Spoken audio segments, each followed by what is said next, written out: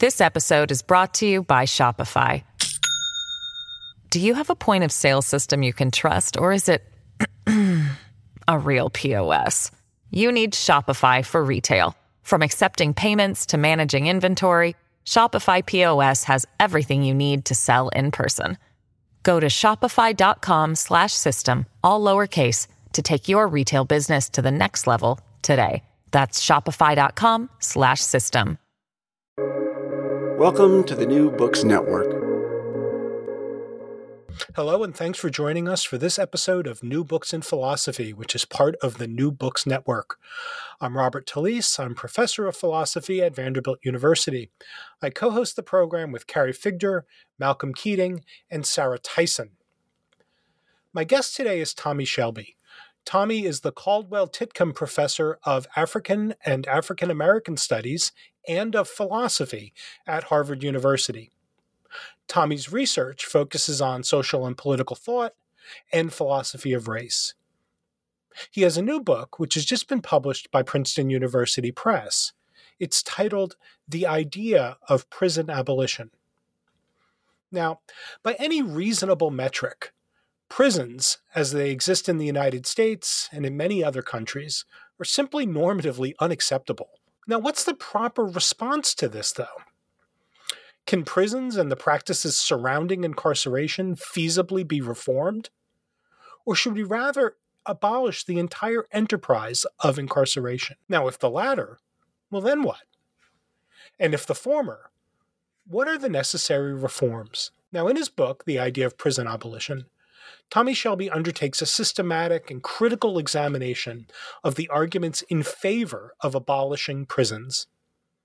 Although he ultimately rejects abolitionism as a philosophical position, he builds from the abolitionist program's crucial insights his own positive view of what it would take to create a prison and incarceration system that would be consistent with justice.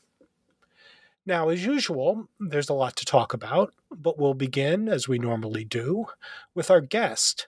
Hello, Tommy. How are you? I'm good, Bob. So great to be here. Thanks for inviting me. Oh, well, thank you for writing the book. It was a real joy to read. I mean, joy to read is a little bit weird. It was a really, really cool book to read, and I highly recommend it. So, these interviews begin usually with a little bit about the author. Can you tell us a bit about yourself? Sure, I can say a bit. So I was born in Jacksonville, Florida. Well, not exactly. Actually, strictly speaking, I was born in rural southwest Georgia, in a very small town of Vienna, Georgia, as they would call it. But mostly raised in Jacksonville, Florida, and I had a sort of small stint in my teenage years in Los Angeles, so partly raised there, but mostly in Jacksonville, Florida. I'm the oldest of six, most raised by my mother, and I'm a first-generation college student. Neither my mother or father went to college, and I went to Florida A&M University, which is a historically Black university in Tallahassee, Florida. And, it was really there that I first encountered philosophy as a discipline. I actually had never heard of the philosophy before I got to college. I might have heard the word, but I had no idea what it was or as a discipline. And, I kind of found my way to it a little haphazardly. Being a first-gen student, you tend to be, most of us anyway, tend to be fairly practical about being in college. And you think of it as an opportunity to get skills and credentials that will enable you to get a job. And I certainly approached it that way in my first year. Started out in the School of Business and Industry there, which was very popular, and had the great option of a paid internship every summer, which is very attractive from my point of view.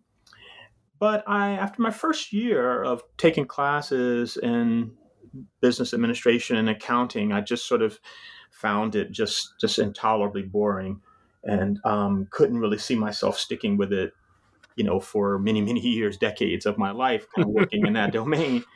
And sort of felt like I'd really need to find something that I think would kind of keep my interest, keep me excited, not too bored, over the course of a life. And so I just started taking all sorts of courses. and that included sociology and psychology, courses in religion. And it was really the courses in religion that led me to philosophy, to two courses, one on world religions and another on the history of the New Testament. And what was striking about it is I had two different professors, and they both suggested to me after reading papers by me that I consider philosophy rather than religion as something to study, because they thought that it would suit me.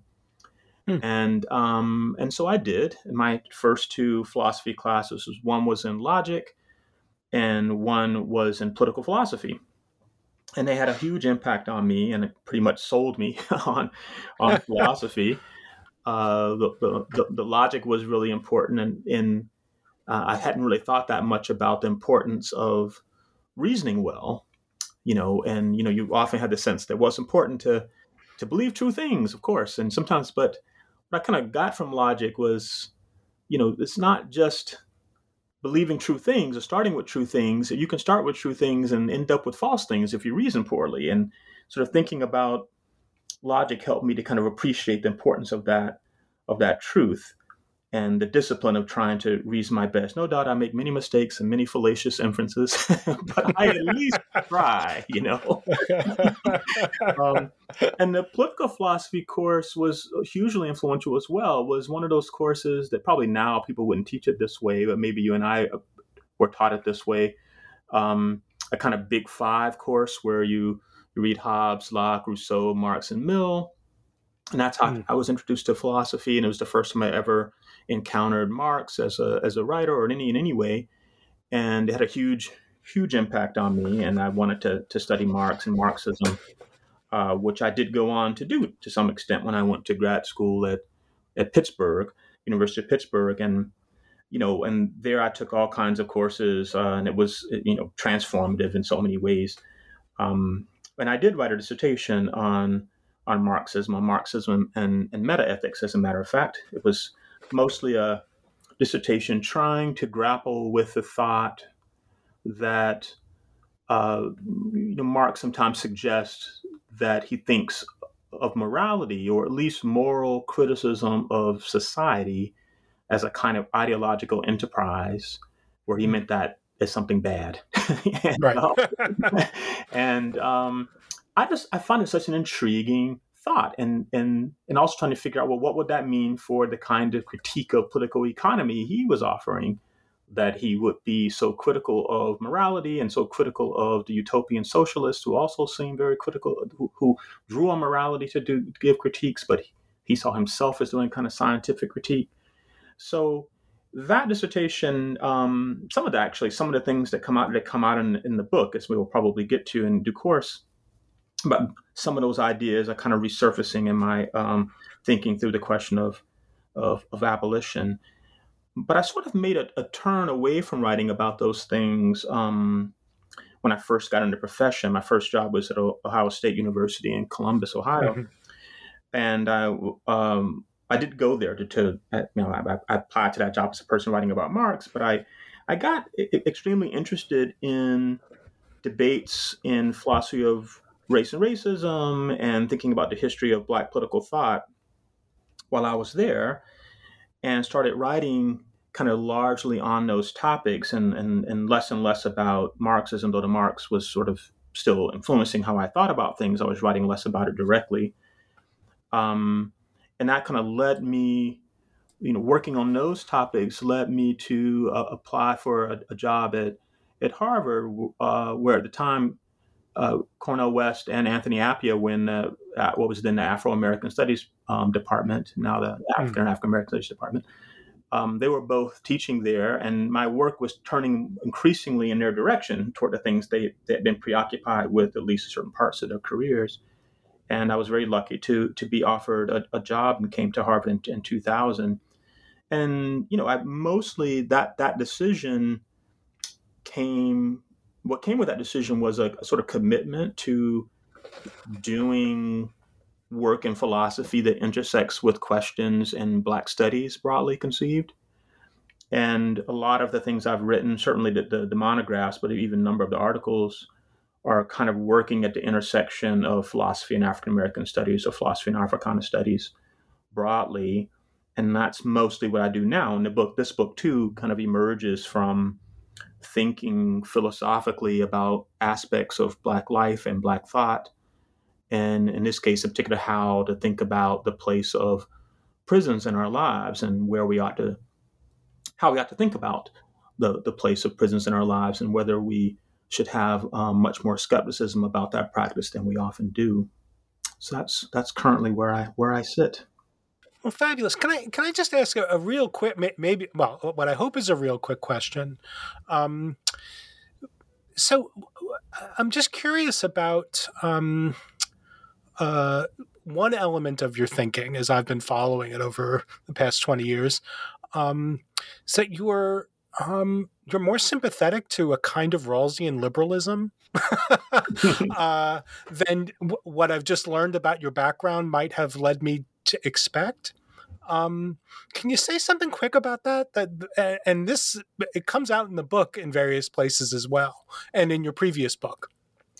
Sure, I can try. I mean, in some ways, it sprang right from the work I was doing in my dissertation, as I came to think that the attempt to offer a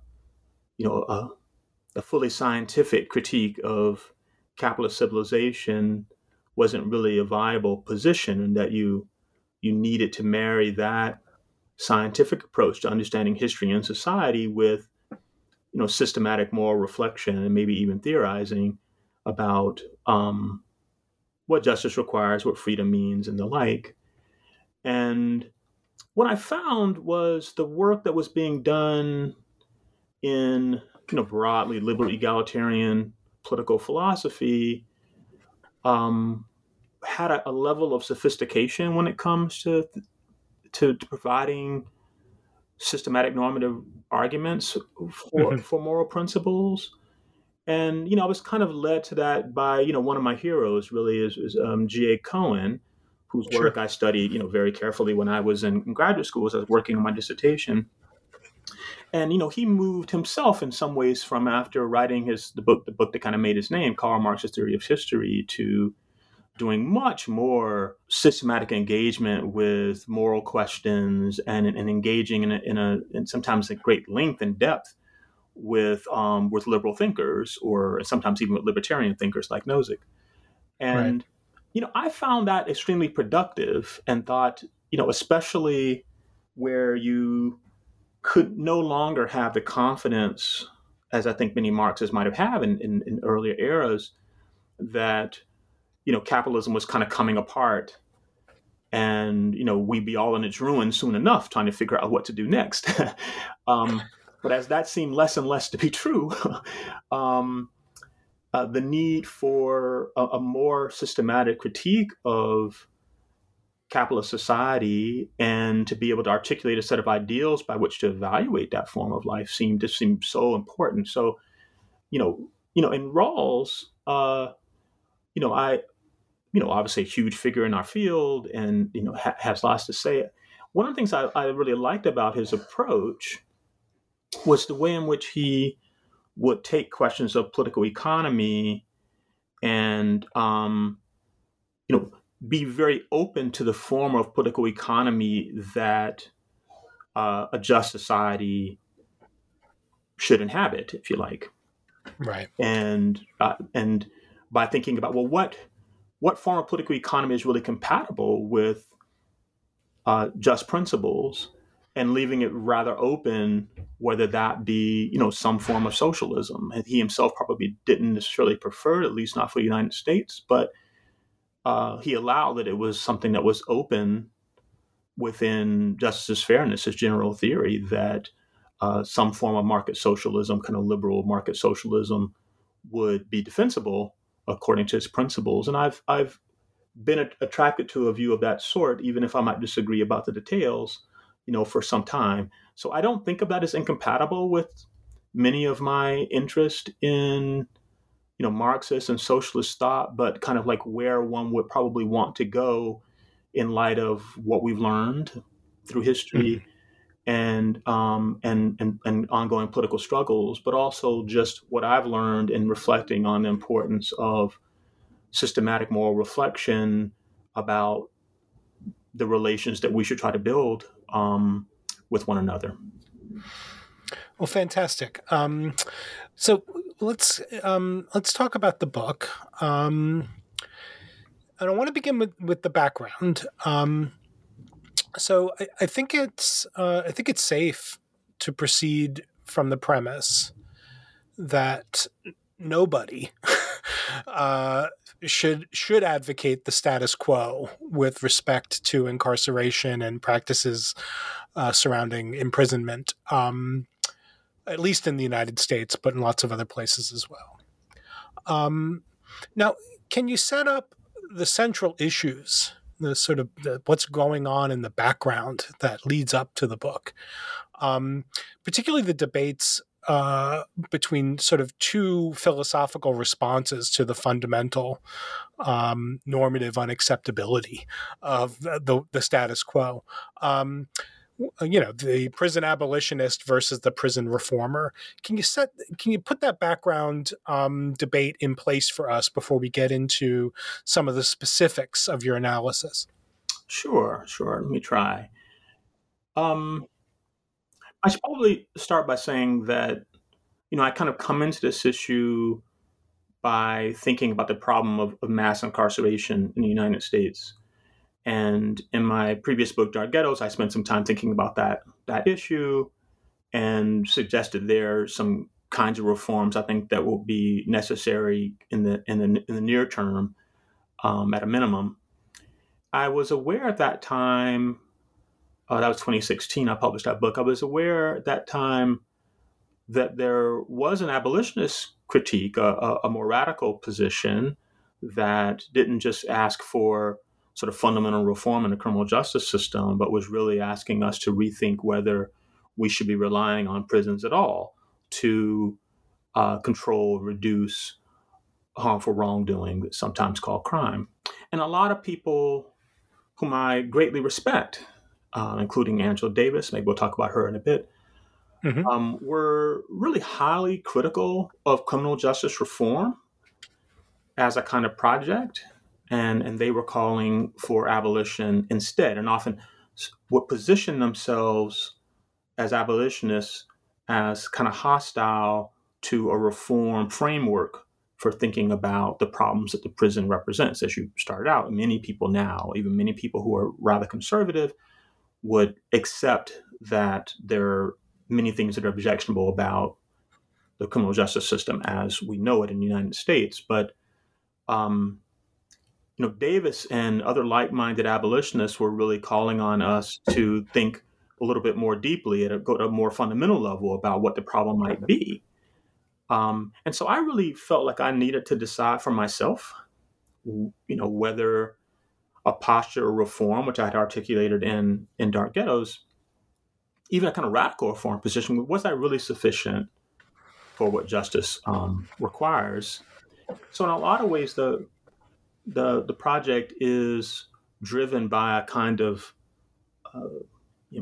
might seem weird to say a kind of curiosity, but I think it's probably true that it is, by a kind of curiosity and a reflection about certain practical realities that face us now, and just trying to figure out, well, what's the right stance for someone with the principles that I take myself to be committed to? What stance should you take toward the prison system, toward the practice of incarceration? And the abolitionist, I should probably say they come in a variety of stripes. Right. It's not an ideologically cohesive movement.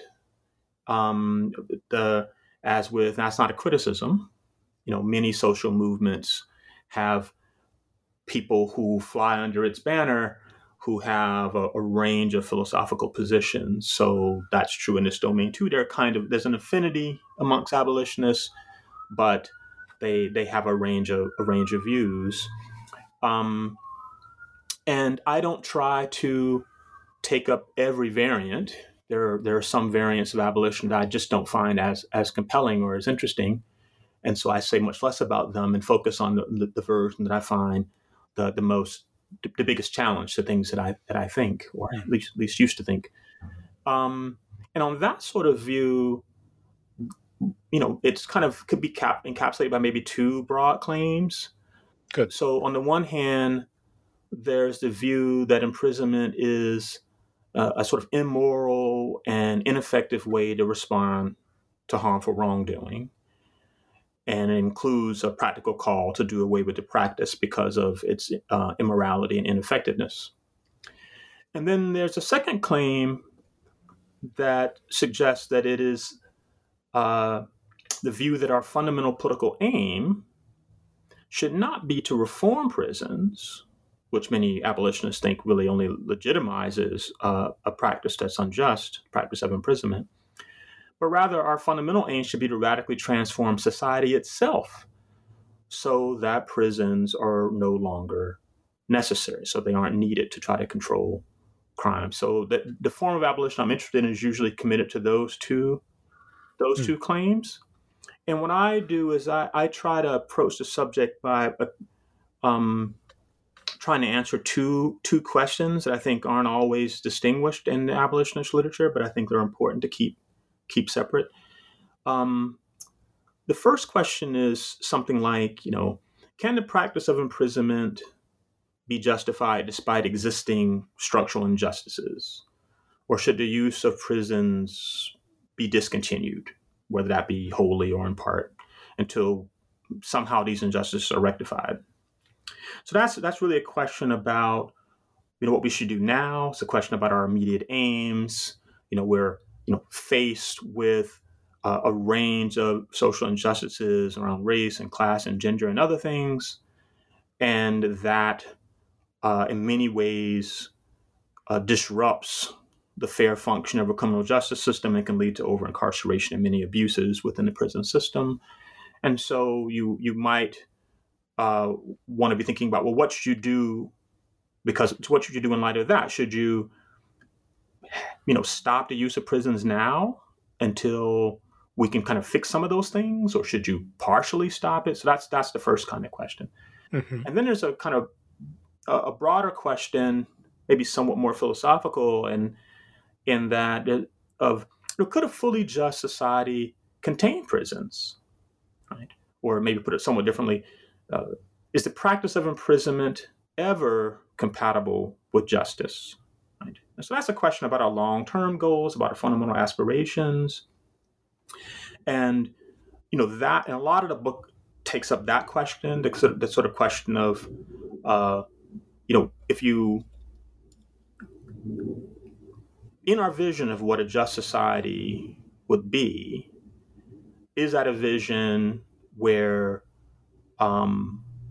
prisons would have any place? Or is it really kind of a sign that the society is failing with respect to justice, that it has the practice of imprisonment? And that's a lot of the book is trying to think through that question. So that's the basic framing of the book, is to try to answer those two questions. Well, great.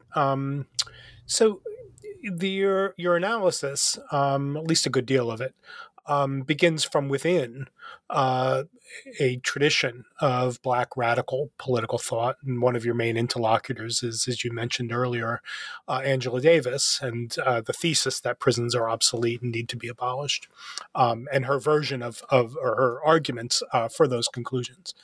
Now, one of the things that you're keen to explore, I take it, is a premise that often figures, often explicitly, in some of the abolitionist arguments that you're engaging with, which is that there's some deeply rooted similarity, normatively speaking, historically, genealogically, between contemporary practices around incarceration and slavery.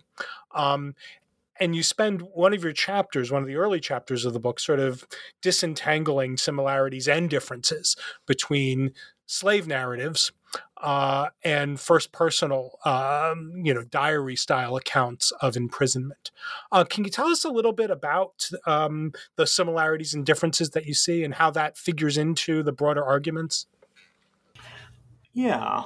Think about how to approach that. So some of the people I'm in dialogue with here are sort of influenced by the tradition of critical theory, and but also by a tradition of Black radicalism. And there's a sort of, Davis in particular, but not only her, um, creates a kind of synthesis between a kind of Black radical outlook and critical theory outlook that we might associate with the Frankfurt School. And so sometimes in the Black radical tradition, naturally enough, there's a lot of reflection on the emergence of modern slavery and the transatlantic slave trade and the consequences that flowed from that. And sometimes in that broader tradition, there are comparisons made between the practice of imprisonment and the practice of slavery, as you suggested. And I spent a lot of time in the book trying to sort through the range of claims you might make, because lots of different things are said when people invoke slavery in connection to the penal system. And some of those claims take a broadly historical cast, right? It's more about something like the prison system has its roots in slavery, or is a legacy of slavery, or is inherited from slavery, or something of that sort. And so I spent a certain amount of time trying to understand what people were suggesting when they said that kind of thing. And part of it I fully embrace, right, as a kind of genealogical critique you can be offering, where the point of the practice of genealogical critique is not so much to say or to conclude that the object of critique is something that we should do away with. Sometimes the object of genealogical critique is there to kind of shake us out of a certain complacency about the practice, to get us to reevaluate it, to rethink it, and by kind of showing the contingency of the practice, showing that the practice is kind of rooted in power relations, maybe even forms of domination, that it wouldn't have emerged, or it emerged in tandem with various forms of group-based oppression, can lead us to reevaluate the practice and ask ourselves, really, is this a practice we should really embrace and really endorse, or should we rethink it? And so there's a way in which the genealogical critique, I think, is really important, and I embrace it, which is like, this is an extremely harmful practice, can be quite destructive for the individuals who are in prison and often for their families and friends. And it's the kind of thing that we shouldn't be complacent about. It's the kind of thing that we should always be reflecting on and asking ourselves, do we really need to do this? Or could it be done in a rather different way? Mm. And so that part of the genealogical critique, I think, is right. But what I question is where some people seem to want to go a little bit further than that, because that way of casting things, it kind of sets the stage for the question or the questions I articulated about, should we try to reform the system or should we abolish it? It kind of puts us in a position to take up that inquiry in a kind of productive way by getting us to take the question seriously and not just dismiss it. Right. If you thought that the point was to show that through this kind of genealogical critique, what is shown is that the practice itself should be done away with because of its origins, I'm somewhat skeptical that you can get where you want to get to in that way. Part of it is, I think, maybe I'll try to make 3 quick points. Yeah. Part of what's happening there is what you have is the range of disadvantages that people of African descent currently suffer because of slavery and its aftermath. So you can have people who are disadvantaged in a range of different ways, not just sort of economically, but educationally. There are ways in which that the culture has been shaped by slavery and its fall and what came in its wake. The very identities of many Blacks in the diaspora have been shaped by that experience, and so there's a way in which there is a huge legacy of slavery that puts those peoples, makes them vulnerable to incarceration and to abuse by police and by abuse by correctional officers because of that. But that doesn't yet tell you what should be the object of reform or abolition, right? Should you be trying to do away with the prison system, which also might be, or at least mass incarceration might be also a legacy of slavery, or whether you should be trying to change the social conditions that make people of African descent vulnerable to being incarcerated at such high numbers. So that's one point. Another point is, I think that, there are many practices that we inherit, that as human beings inherit from the past, right? And some of the practices we do better without. Some of them have many problems, but there's something valuable in them that makes it worth holding on to them and trying to do away with the bad parts and keep the good. And it's not clear to me that at least not by simply offering a genealogical account, that you can show that a practice that is inherited from an unjust past is one that we should do away with, as opposed to try to fix. And I think that's a kind of limit in that way of arguing about things, is to try to show through an unsavory history that the practice is not worth preserving. And I try to draw this out a little bit by actually making some comparisons to the way Marx handles capitalism. And I think, there's a way in which Marx has a kind of tragic sensibility about capitalism, right? And it's like, the new form of life, it's born out of the old, right? It's not a picture of the old form of society completely collapsing and then a whole new thing being built up. It's an idea that the free form of social life that we should embrace and build upon is one that will emerge out of he sometimes would say the womb of the old, but the ruins of the old. He put it like that, and that there's an expectation that some of the practices that were forged under highly unjust conditions will be ones that we will want to keep. And that includes certain ways of organizing labor so that it's more efficient. That might include even the state in some form, though it functions under, so he would say, under a capitalist regime in a way that just advances the interest of the bourgeois elite, but it could be turned to the benefit of the great masses of workers if it were in the right hands and structured in a democratic way. So I don't think it's out of step with a broadly Marxist sensibility to think that prisons could be like that. That is, they could be imprisonment could be a practice that emerged in as a part of capitalist civilization, at least when it's used in a punitive way. We could talk about that more if you want. But that we might still retain it in some form, even if we were ever lucky enough to move beyond a capitalist form of political economy. And so I don't think you can show through, in a broadly Marxist or even a broadly Black radical point of view, that the unsavory origins so discredit a practice that you're forced to kind of do away with it. Often the right response to it is to try to preserve it in some form as you try to build a society that is free of the injustices that might have given birth to it. This episode is brought to you by Shopify. Do you have a point of sale system you can trust, or is it a real POS?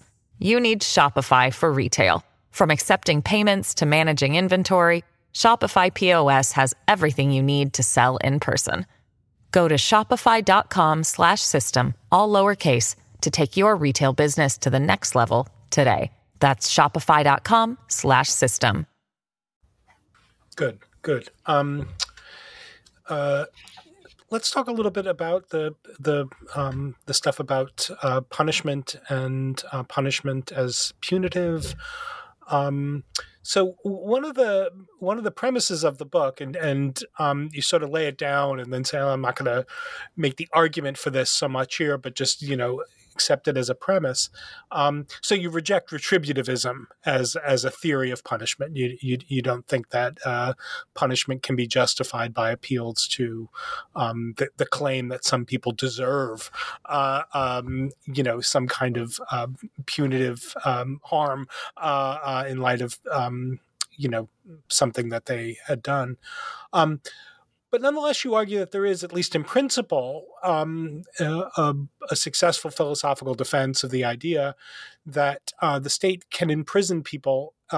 They can penalize them by way of imprisonment. So can you spell that? Can you spell that out a little bit? What's your view of the justification of imprisonment, at least in principle? Yeah, let me try to say. I mean, obviously, there's vast literature on the topic of what, if anything, can justify punishment, and I tried to some extent to try to sidestep some of that debate because it is so vast. There's a lot written on it, and mostly in that literature, prison is simply assumed to be the form of punishment in need of defense, though it often is the defense isn't given with specific reference to what imprisonment is like and what are its core features and so on. It's just that's kind of left vague what the punishment is. And so this book is really meant to try to bring the prison into the foreground, and because you can imagine lots of different kind of penalties you might impose for harmful wrongdoing, and prison being just one, and we want to ask the question about it specifically. But to take a step back, so I agree with Davis and many abolitionists, as you say, that retributivism is not a good way to try to defend the practice of imprisonment. And I won't try to explain that exactly. I mean, unless you would like me to. No. But I sort of took that as common ground between me and abolitionists, that we don't think that you can defend the practice of imprisonment on the grounds that certain forms of wrongdoing the person deserves to suffer or have some deprivation imposed on them in a way disproportional to the badness of their act, where that is thought to be in itself just or intrinsically a just response to certain kinds of wrongdoing, quite apart from any other good social consequences that might flow from it. So I agree with abolitionists about that, but think that we can defend the practice on grounds that it's a fair and proportionate way to respond to certain forms of serious harmful wrongdoing, when the point is to try to prevent wrongdoing of that sort. And so that kind of prevention of serious wrongdoing through a penal system can take at least three forms. On the one hand, you might be trying to just discourage people from engaging in that kind of activity. And we do this with other penalties where we think, well, we don't want people driving through our neighborhoods at 80 miles per hour, so right. we attach penalties to that to discourage people from doing that. The penalty might not be in incarceration, but it might be, fines, community service, other kinds of things. And so I take it that many people think, even many abolitionists would allow that some penalties can be justified as a way to discourage harmful wrongdoing. And then the question would arise about whether the incarceration could be such a penalty and whether it could have the effect of discouraging serious wrongdoing. Another thing you might be trying to do with incarceration is incapacitate people who have shown themselves to be otherwise, how to put it, unwilling to respond to these disincentives. Not deterrable. Right. So they're kind of undeterrable people, right? Who, despite the fact that you have a penal regime and you warn people that if you do these things and we catch you, this penalty will be imposed, they do it anyway. Or they repeatedly do it, or you have reason to believe that they will repeatedly do it. And so sometimes you do need to incapacitate a person temporarily to prevent harmful wrongdoing to others. So that's another way of trying to use incarceration to prevent crime. And then the third way would be, sometimes the people, they commit wrongs, but they could be brought around to not committing those wrongs in the future if you provide them with certain counseling services and other kinds of forms of moral reform that get them to kind of turn away from that kind of behavior. So some form of rehabilitation, if you like. Now, of course, if you could do that form of rehabilitation outside the context of incarceration, that might be better. Certainly better for them. So it does not have to be incarcerated. But sometimes it might be necessary to provide that kind of rehabilitation within the context of confinement. And of course, given that you already have the practice of imposing incarceration as a penalty to discourage crime, and sometimes as a way to incapacitate people who are an imminent threat to others, while you have them confined, it would make sense to me, and I think you can justify in-prison services that are forms of rehabilitation, because eventually you would like to, if at all possible, release them back into the public as equal citizens. So the way I think about the prison and imprisonment as a practice is as a way to prevent serious harmful wrongdoing to others by way of deterrence, incapacitation, and or rehabilitation is the way I tend to think about it. I could say more if you like, but that's the broad outlines of the picture. No, that's great. That really sort of puts things in perspective. Just a quick follow-up, though. Maybe this is the beginning of a response to your view about what a justified set of practices around incarceration might look like, that the abolitionist could avail him or herself of. Are you concerned that in a society such as the United States, I think very likely is, or at least it seems to me that such as the United States is, that seems to be so into retributive punishment that the very idea of getting people what they deserve when they do bad things, and even the idea that that a little bit of disproportionality is a good thing, seems to be so prevalent in society. Does this seem to be a problem? Does this present a special problem for your kind of view, that your reconceptualization of what a justified set of practices around imprisonment and incarceration seems so far from what strikes me as just the zeitgeist that prevails around the country about the existing institutions and the practices and the enforcing mechanisms and the policing and all the rest? Does that create a problem? Yeah, that's certainly worrisome. I mean, I wouldn't deny that. I agree that retributive ideas are widespread, and many people, even many people who would defend a punishment on other grounds, seem attracted to some version of it. And so you have a kind of thing circulating in the broader public culture, a set of ideas like this. And so there's a question like,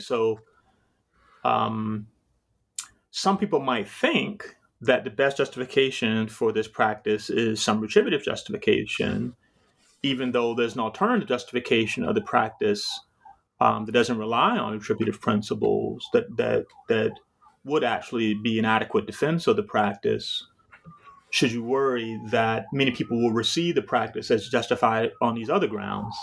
And that, and even worse, that because they think it's justified on these other grounds, that might lead them to be more punitive than is really required. Though there are people who try to argue that the other way, that is that there are people who might argue that once you really take into account what retributivism requires, you will see that these extremely long sentences that are imposed in the United States, which is not really characteristic of Western Europe and other places, that they're really disproportionate and so really out of step with what retributivism requires. But suppose you put that to one side and you were just sort of worried about, I'm not sure how to think about it. I mean, part of me says, part of our job, not as philosophers, but as citizens, as we debate, what practices should be reformed and how they should be reformed, and we try to think about justification of these practices, that we try to move people away from retributive considerations when they're defending the practice or embracing the practice, but that it doesn't show that the fact that they might embrace a bad justification for a practice that has a good justification doesn't lead me to think that so therefore we shouldn't engage in the practice because people would receive it or take it that had a bad justification, even though it has a good one. I think what we have to do is try to turn those people away. And people have done that. There have been a number of philosophers, Aaron Kelly and others have been writing about this topic and trying to really give a kind of full critique of retributivism as a justification for punishment. And I think that's the kind of thing we have to engage in. I think that's important. And it extends to questions, things you thought about and interested in around the reliance of religious ideas in public debate. And because there's no question that part of the power of attributivism is partly because it resonates with certain religious traditions, and the God as portrayed in some of those religion is a retributive God, and so you'd have to kind of take those issues up, because even if I sometimes will say, even if you thought that there's some place for retribution, I mean, I myself am not sympathetic to that, you still have to raise the question of whether the defense that might say be attractive on on religious grounds might not be a kind of justification you can really offer to your citizens as a public justification for a practice that we're all under, even if you thought that it was somehow justified in some form. So I think that that's the direction I would go in. I do have the worry that as you articulated, but that's probably the way I would kind of approach it. Good. So let's shift gears to some of the, is it right to call it some of the proposal? I was going to say the positive side of the argument. There's not a positive side. We're talking about prisons, right? But yeah, so let's shift gears to some of the proposals. So I was really fascinated by the discussion in the book where you're considering the conceptual possibility. You're willing, and you end the particular chapter by saying you're not sure about the economic feasibility of what you're exploring, but you propose as a conceptual possibility the introduction of a private nonprofit prison system. Can you tell us a little bit about it? I discussed this over dinner the other night, by the way, with my wife, who's not a philosopher, and she just found it totally intriguing that we might break the private for-profit prison stuff might be addressed by saying, well, it could still be private as long as it's nonprofit. Can you tell us about that? Sure. I should first say, other people have suggested this, not philosophers, but a few other people have written about it. Daniel Lower wrote about it in the New England Journal on Criminal and Civil Confinement. about 20 years ago, and there have been a few some journalistic pieces in the New York Times and the Boston Globe, but they haven't really been fully elaborated. You also get defenses of this in the juvenile justice domain, where you already have nonprofit juvenile detention centers, so that already kind of exist and has been defended in that domain. But it hasn't really been extended to the case of adult prisons in the context of a punitive response. So let me just take a step back a little bit to kind of how I was led to thinking about this issue. So, in a lot of abolitionist literature, people see themselves as opposed to the prison industrial complex, as they would describe it. And, certainly this is true of Davis, who sees herself as opposed to the prison industrial complex. And there are lots of dimensions to that critique. Obviously, there's a comparison being made to the military industrial complex, and some of the critiques are connected to the similarities between them, in particular that they're both complexes, if you like, are defended on grounds of public safety, broadly speaking. And there's some critiques about the use of a very violent technology, or a technology that's at least put to very violent purposes in both domains. But what I was interested in this context was an objection that has to do with the relationship between capitalism and prisons. And I wanted to think through what kind of criticism is being offered here, right? I mean, is the criticism simply that capitalism is grossly unjust and undemocratic, and we should do away with it, and and many of the practices that are enmeshed with it are going to be tainted and made dysfunctional by the way in which it's connected to capitalism, and I'm sympathetic to some of that. But that seemed to me like mostly a criticism of capitalism. It didn't really tell us anything special about the prison, because a lot of these things we could say about the healthcare system, the education system, other kinds of things that we would say, that capitalism kind of disrupts them in ways and kind of pushes them off their public functions. So I want to think through, is there something special here about the way in which capitalism is connected to the practice of imprisonment? And when I started thinking through it, it seemed to me that most of the criticisms were the way in which the practice of imprisonment are connected to acquiring financial profit from the practice. Now, some of those objections seemed to me not very powerful in the end, because it seemed to me, they're going to be people in a capitalist society, even one that kind of has a broadly social democratic ethos, where people will benefit from the wrongdoing of others. That will be true of, a lot of what's happening in the medical sphere. A lot of what happens there is a response to people wrongfully harming others, and sometimes people benefit from that fact. And sometimes appropriately so. They are appropriately compensated for providing that kind of service. But there seem to be some kind of deeper worries about how profit can disrupt the system, partly by providing perverse incentives to lock up more people as a way to make money, to exacerbate the crime problem so as to keep the business going, Right. So there are real worries like that. There's also just worries about transparency and accountability. Is there a way really of putting in appropriate accountability measures to keep the practice focused on its legitimate functions and not be distorted?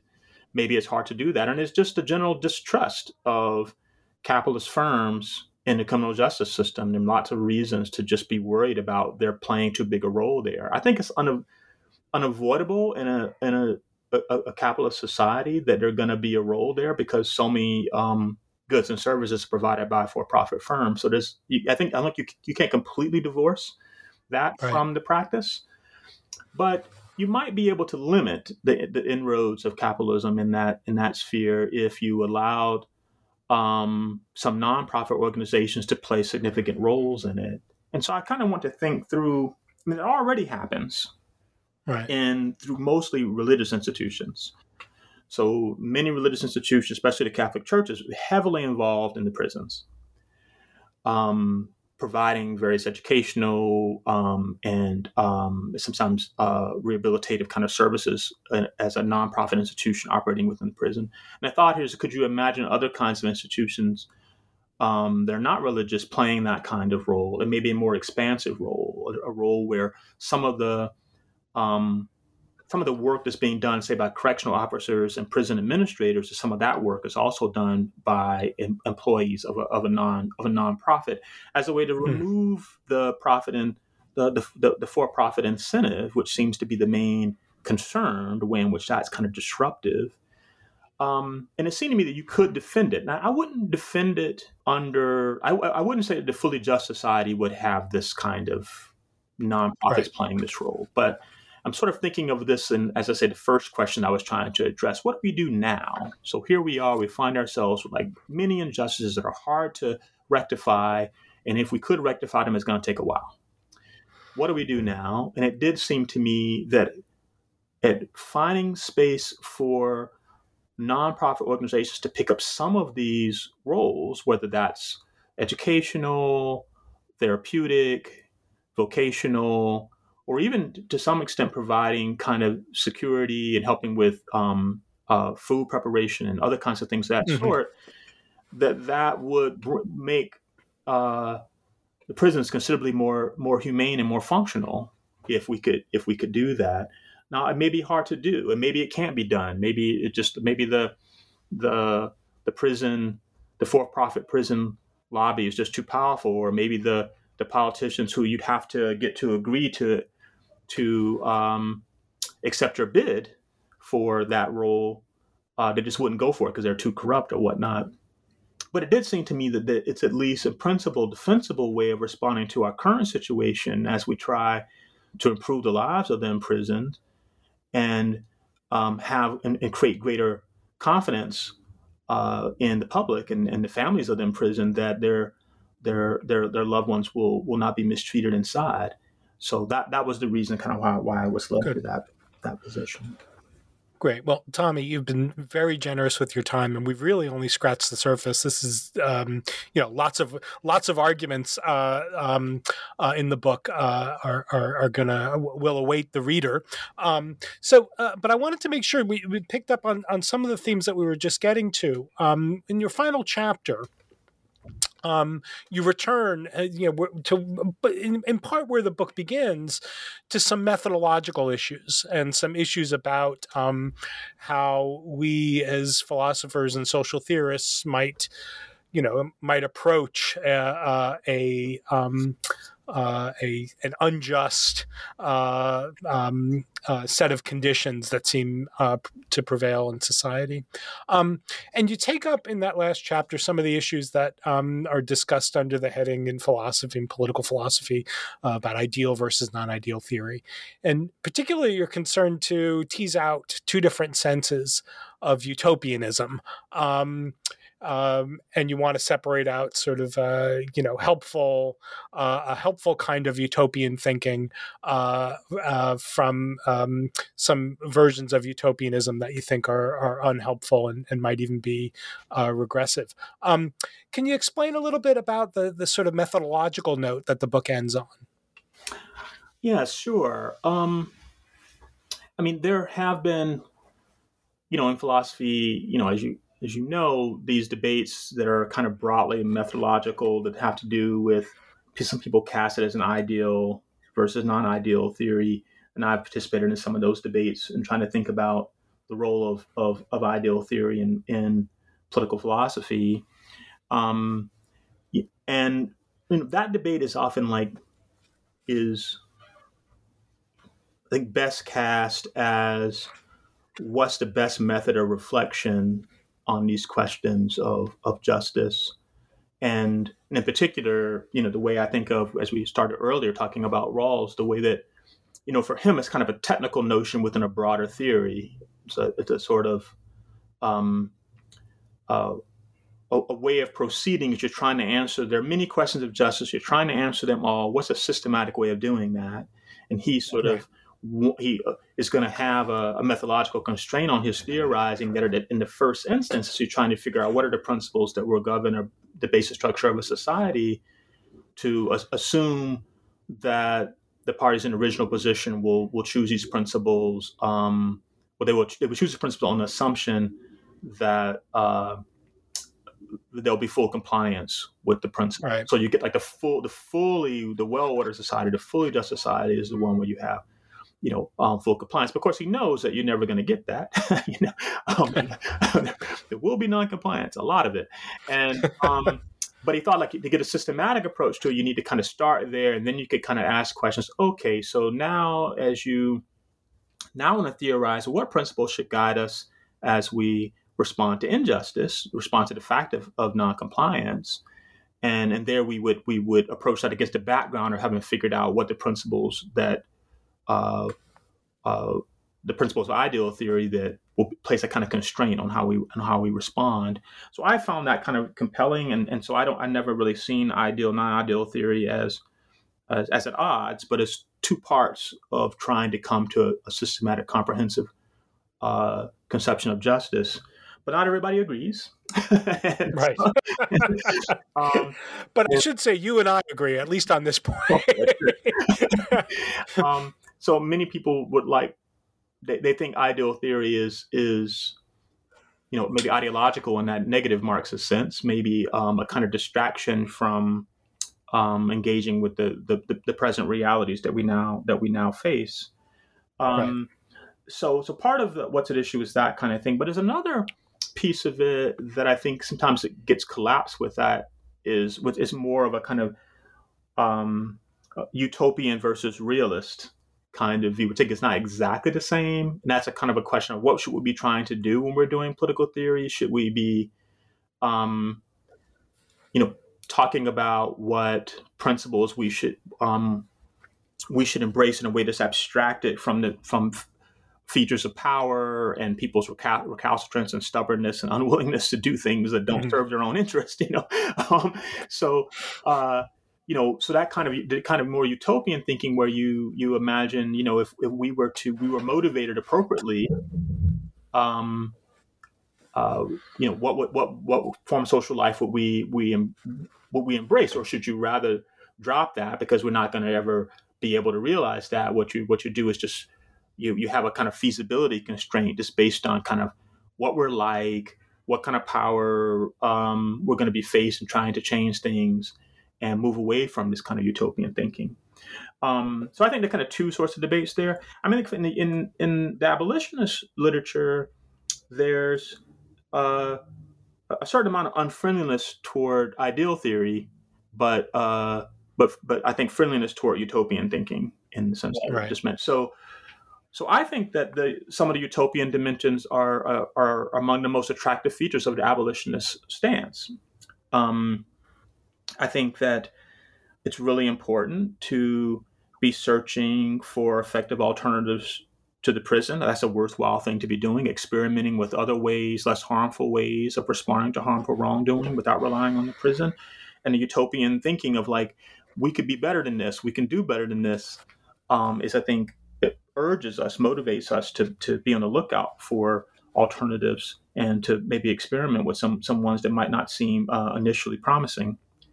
And then there's, I think, another dimension I like about the utopian aspect of abolition is that, the importance of trying to create social conditions where prisons aren't really needed. I think that's a very attractive ideal. It's a kind of regulative ideal, I suppose, where you say, look, I mean, that's what our fundamental aspiration should be, to try to arrange our social relations in a way where the problem of serious, harmful wrongdoing would not be so serious. Maybe it would still exist, but it wouldn't be so serious that we would need to use the practice of incarceration to respond to it. And I think that's a worthy aspiration. Can we do it? I don't know. I'm kind of agnostic on whether we could do it. I think it's worth striving for. So I think that's a very positive utopian dimension to it. I do think there are some limits to it in a way. So while I'm sort of in some ways with the utopian socialists against Marx and Engels, who are very critical of the utopian socialists.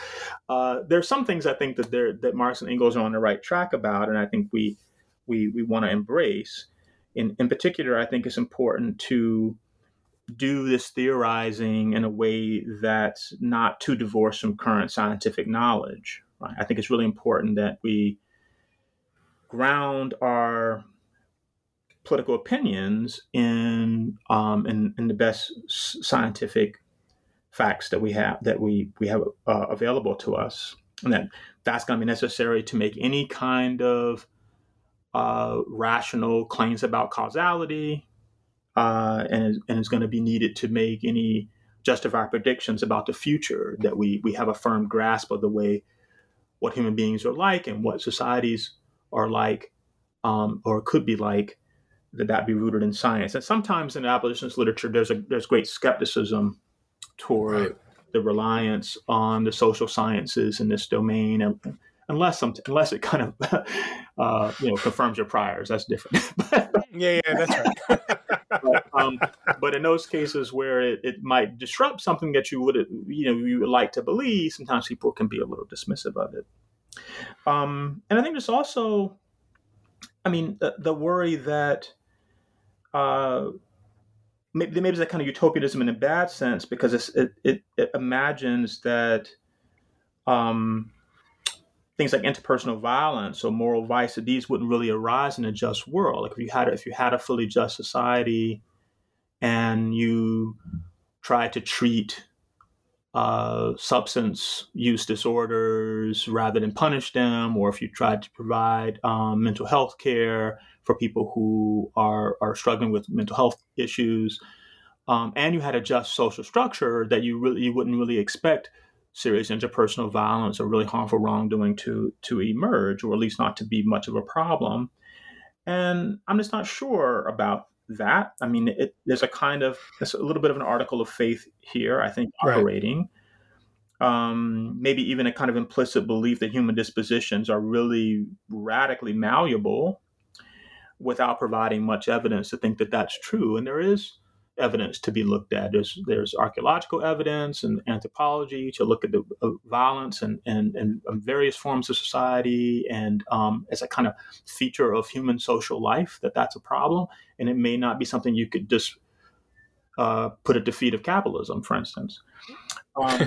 And I think that there's a kind of agnosticism that I think is required here as well, because I think that it's consistent with basic Marxist principles, where it's really hard to know what human beings will be like under really radically different social conditions. It's really hard to know whether you would see some of the same dispositions and habits of mind that we're so familiar with if we could build a post-capitalist, free or more democratic society. I don't know that we know, nor do we know what technology we might come up with in the interim, and or fail to come up with. It might make it the case that we still have to rely on prisons to handle the worst offenses. So I think you want a certain balance of utopianism with a certain kind of realism about what human beings are like. And I think in some of the abolitionist literature, the right balance isn't quite there. Well, Tommy, that seems like a good point to end our discussion on. Thank you so much for joining me for New Books in Philosophy today, Tommy. My pleasure. Thanks so much for having me again. I enjoy the podcast very much, and I'm glad to be a part of it. Well, I'm glad to hear that. And, the book is really, really fantastic. Let me thank the listeners, though, before we go. So thank you, listeners. You've been joining us for our discussion. I've been talking with Tommy Shelby, and we've been talking about his really fabulous new book. It's titled The Idea of Prison Abolition, and it's available now through Princeton University Press. Thanks for listening to the podcast, and bye for now.